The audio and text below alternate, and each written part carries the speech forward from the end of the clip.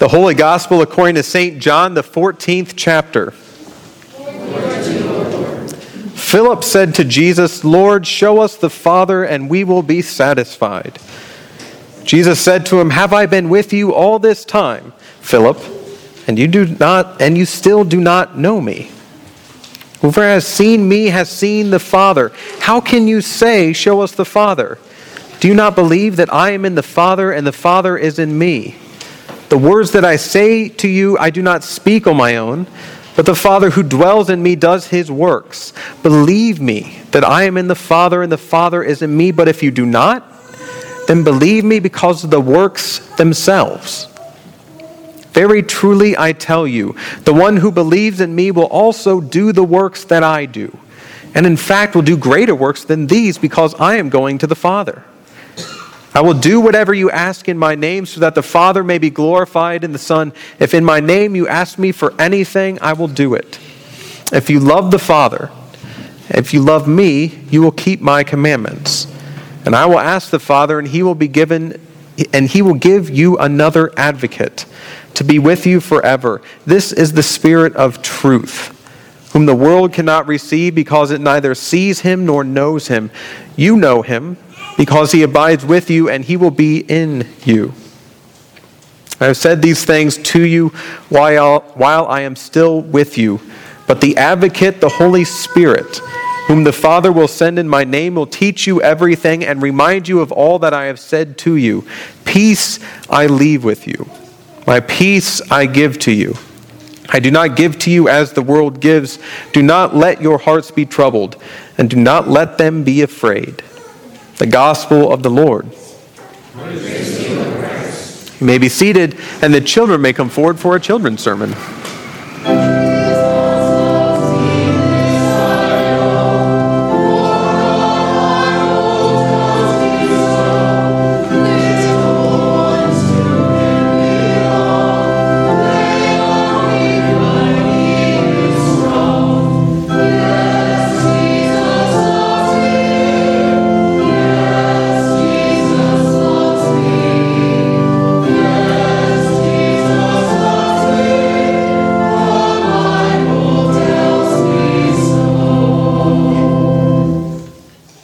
Good morning. Good morning. How are you? Good. It's good to be with you again. I missed you guys. So, do you guys know what today is called? Yes. Pentecost. Pentecost. What do we celebrate on Pentecost? Gabriel. The birth of the church. That is a fantastic answer. The birth of the church. Yes. Did you know that we didn't always gather together on Sundays to celebrate Jesus and to encounter God? But after Pentecost, we began that practice a long, long time ago, thousands of years ago. Excellent. What else are we celebrating today? Yeah. Nathaniel? Yeah, Nathaniel. He's being confirmed. Does anybody know what it means to be confirmed or confirm your faith? Yeah. It means that God, how God is, how to follow his footsteps. Yeah. Yeah. We take our faith, the one that was given to us when we were wee little, even smaller than Claire. When we were baptized, we had our faith given to us by God. It was a gift for us. And did we do anything for that gift? No, we did nothing. God just gives it to us. God gives us faith, and we grow up and slowly start following God, walking in God's footsteps, doing what God did. That's what it means to stand up and confirm your faith, to say, I'm going to start following God too. Let me ask you guys something. Have you ever learned a new language? No. Some? A little bit? What languages do you guys know? Yeah. Japanese. Japanese. Ooh. Can you say something? I can say letters. Letters? Wow. Sounded good.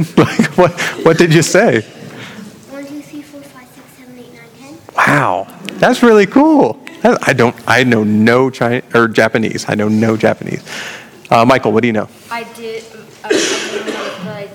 try to learn some Italian. Ooh, Italian. Do you remember any of it? I can't remember very much, but That's okay. That goes with languages too. You forget as much as you learn. Amanda, one more. What do you know? Spanish. Do you know any words in Spanish? What do you know? Ooh, say hello, how are you? Ooh, that was very nice. Very nice. Do you guys know that I know Greek? I can read it very slowly. I can't really say anything. I can say some stuff, but it doesn't really make sense. But, yes, Cooper, do you have one? Uno, dos, tres, four, go. Ooh, that was very nice. Where did you learn that? Mimi. Mimi's very smart, isn't she? Yeah. So I'll tell you what. I want you guys to know that even if you only know English right now, growing up in your faith, standing up and saying that I'm going to do, can everybody look at my nose? There you go. Standing up and saying I'm going to follow Jesus, just like Nathaniel's doing today, is kind of like learning a new language.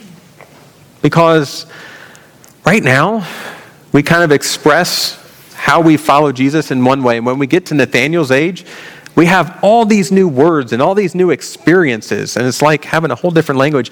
And when we get to Mr. Vranich's age, we have even more languages and more experiences. And when we get as old as Methuselah, I'm not going to pick anyone in the congregation, when we get as old as some of the oldest people we know, we have even more language, even more experience. And so the way that you talk about Jesus right now might change over time. The way that you express who God is will change over time. But that's a good thing. That's a good thing. That's part of your work as disciples. So on Pentecost, when we celebrate what Nathaniel's doing, and when we celebrate the birth of the church, as Gabriel so eloquently put it, we also celebrate the way that God teaches us new language to talk about God.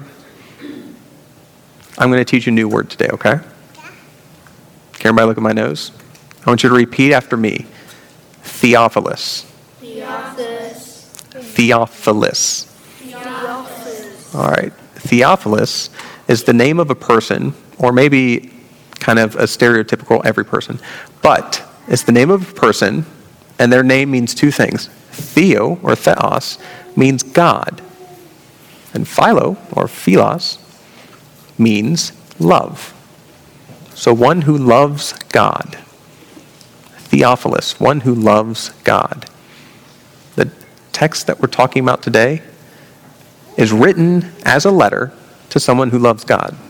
Do you love God? You guys are a Theophilus as well. One who loves God. New word. What I want you to do this next week, can everybody look at my nose just one more time? Next week, I want you to figure out new words for describing God. And I want you to come back next week and we're going to talk about them, okay? Can you think of some new words? If you don't know any new words, ask your parents and they'll help you out, okay? All right. We're going to pray. God, we give you thanks. We give you thanks for helping us grow each and every day into new people, into different people, into people who talk about you in different ways. As we grow and as we learn new things, we ask that you would teach us more about you as well. That over time, from as young as we are to as old as we get, we might learn more and more about you each day. In your name we pray. Amen.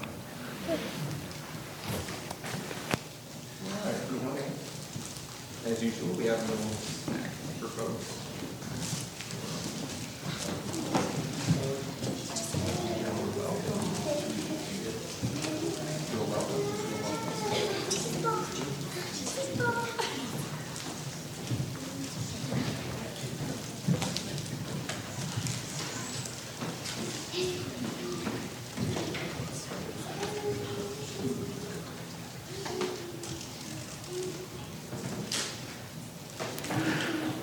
In the name of Jesus, amen. Here on this Pentecost Sunday, we do celebrate the birth of the church, the birth of our own experience of God with the advocate, with the Holy Spirit. We also celebrate confirmation. And we remember ourselves, our own confirmations, the study that we went through over time when we were young adults. We all have different experiences of that, don't we? Even if we didn't go through a formal confirmation, a lot of us went through Sunday school, or a lot of us went through kind of a home church with our families. A lot of us went through some kind of formalized instruction, and all those looked different.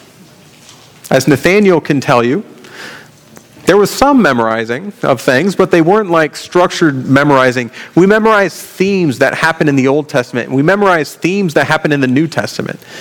We memorized the Lord's Prayer, because that's a good one to know, but we also memorized the things that we learn in the small catechism that tell us what we are to do in our lives, what the answer is to every one of Luther's questions. Whenever Martin Luther asks in the small catechism anything, whether it's about the Ten Commandments, whether it's about communion, whether it's about baptism, whether it's about the Apostles' Creed, whether it's about prayer, whether it's about work, whether it's about life, the first answer is that we're to fear and love God. That's the answer that we memorize. Everything else kind of falls from that. We are to fear and love God. Nathaniel's confirmation wasn't quite like mine, though. I had to memorize a few more things. I remember that I had to memorize the Apostles' Creed. I remember that I had to memorize the Lord's Prayer. I had to memorize the books of the Bible in order, and roughly 75% of those stuck. I remember that I had to memorize different parts, different verses. I remember I had to do that. And I also remember having to memorize things that I no longer remember what they are. But I remember memorizing more than just that. I've heard of other parts of us that had to memorize even more, the whole catechism in some cases. I remember people have told me about having to memorize entire pieces of scripture. I heard one person that had to memorize different parts of the books of the Bible, and then without being prompted, be able to tell you where that came from in the Bible. Now, that's some hard confirmation stuff right there. But no matter what we had to memorize, and no matter what it was in that moment of confirmation when you stood up and confessed your faith, whether that was in the Lutheran church or some other church, or just kind of as you did it throughout life, it wasn't about what you memorized, was it? It was about the faith that had been given to you long before you even knew what it was, and it was about how you were going to use that faith in daily life. The purpose of memorizing all those things wasn't just because everybody else had to. It was for the purpose of living out your faith as God has given it to you, as best you know how, with the movement of the Holy Spirit in this world.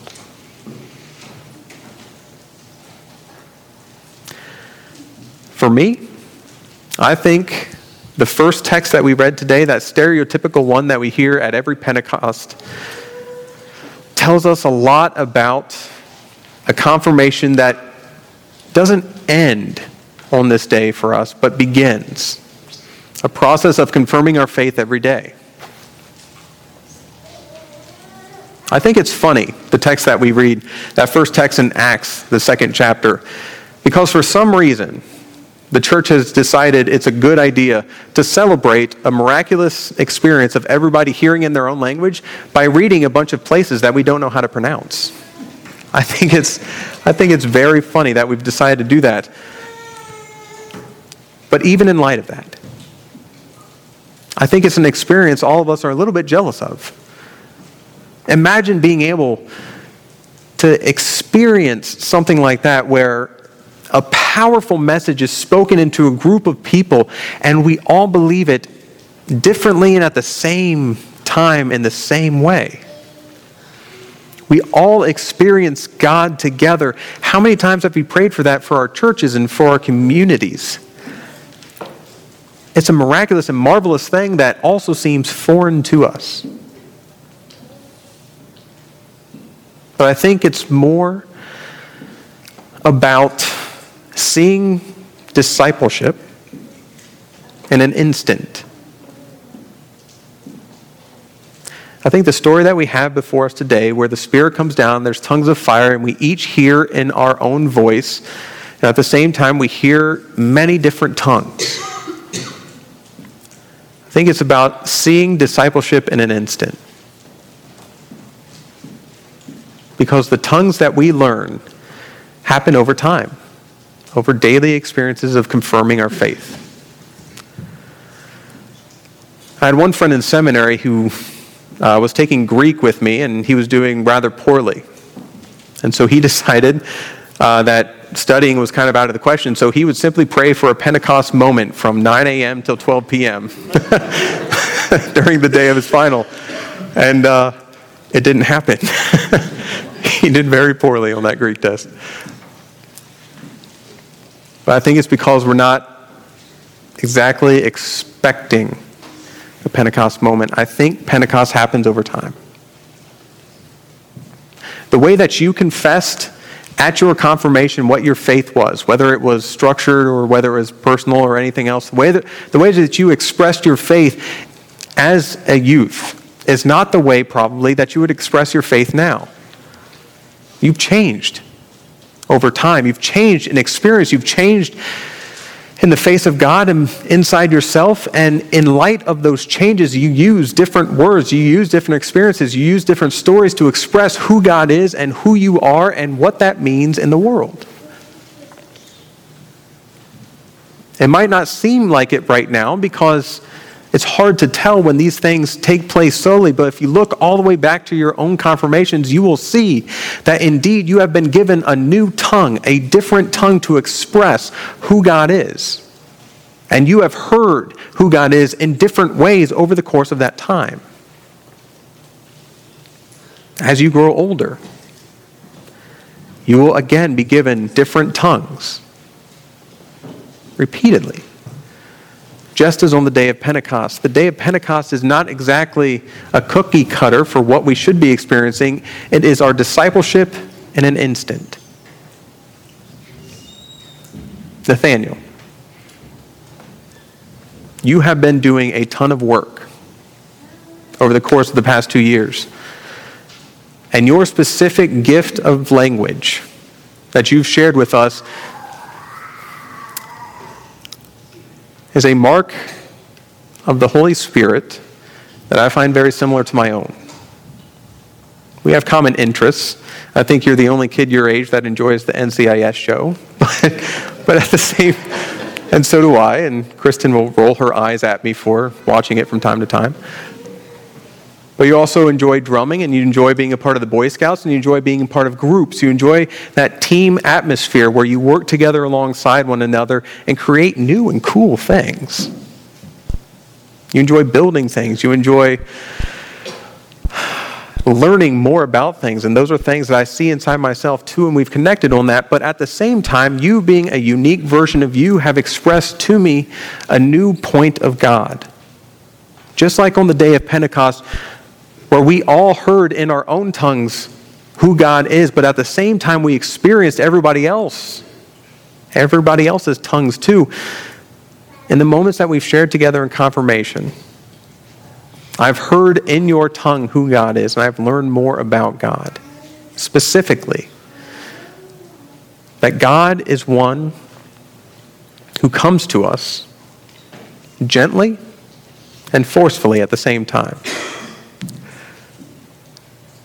Your voice is a very gentle voice. Whenever I speak to you, it's not just quiet, but it's a very gentle voice. And at the same time, whenever I speak with you, I can tell the work that you've done to think about who God is in this world. It's not, you very rarely give textbook answers, Instead of using the Sunday school answer of Jesus just every time we ask a question, you have a thoughtful answer. Every time. You have a specific gift that God has given you to be able to find interest in, to be able to find work and joyful work in the pondering of what the church is and what the church could be, what it means for your life and for ours. And you've done very well with that. It's taught me to appreciate that more too. If there's any question in you, if there's any question in anyone else, if your gifts are valuable, if your gifts are wanted in this kingdom, whether your gifts are just some of many, every individual I talk with in this confirmation class, every individual I've had the pleasure of teaching with in this confirmation class has taught me a little bit more about God, has used their tongue in their own way, in their own Pentecost moment, to tell me who the God is that I need to preach about, who the God is that I need to lead us towards. The confirmation moment is about standing up, publicly confessing the God who's already active in our lives, who's already been bearing fruit long before we knew it. On this Pentecost Sunday and on this Confirmation Sunday, I invite you to look back before at how your language of God has changed over time.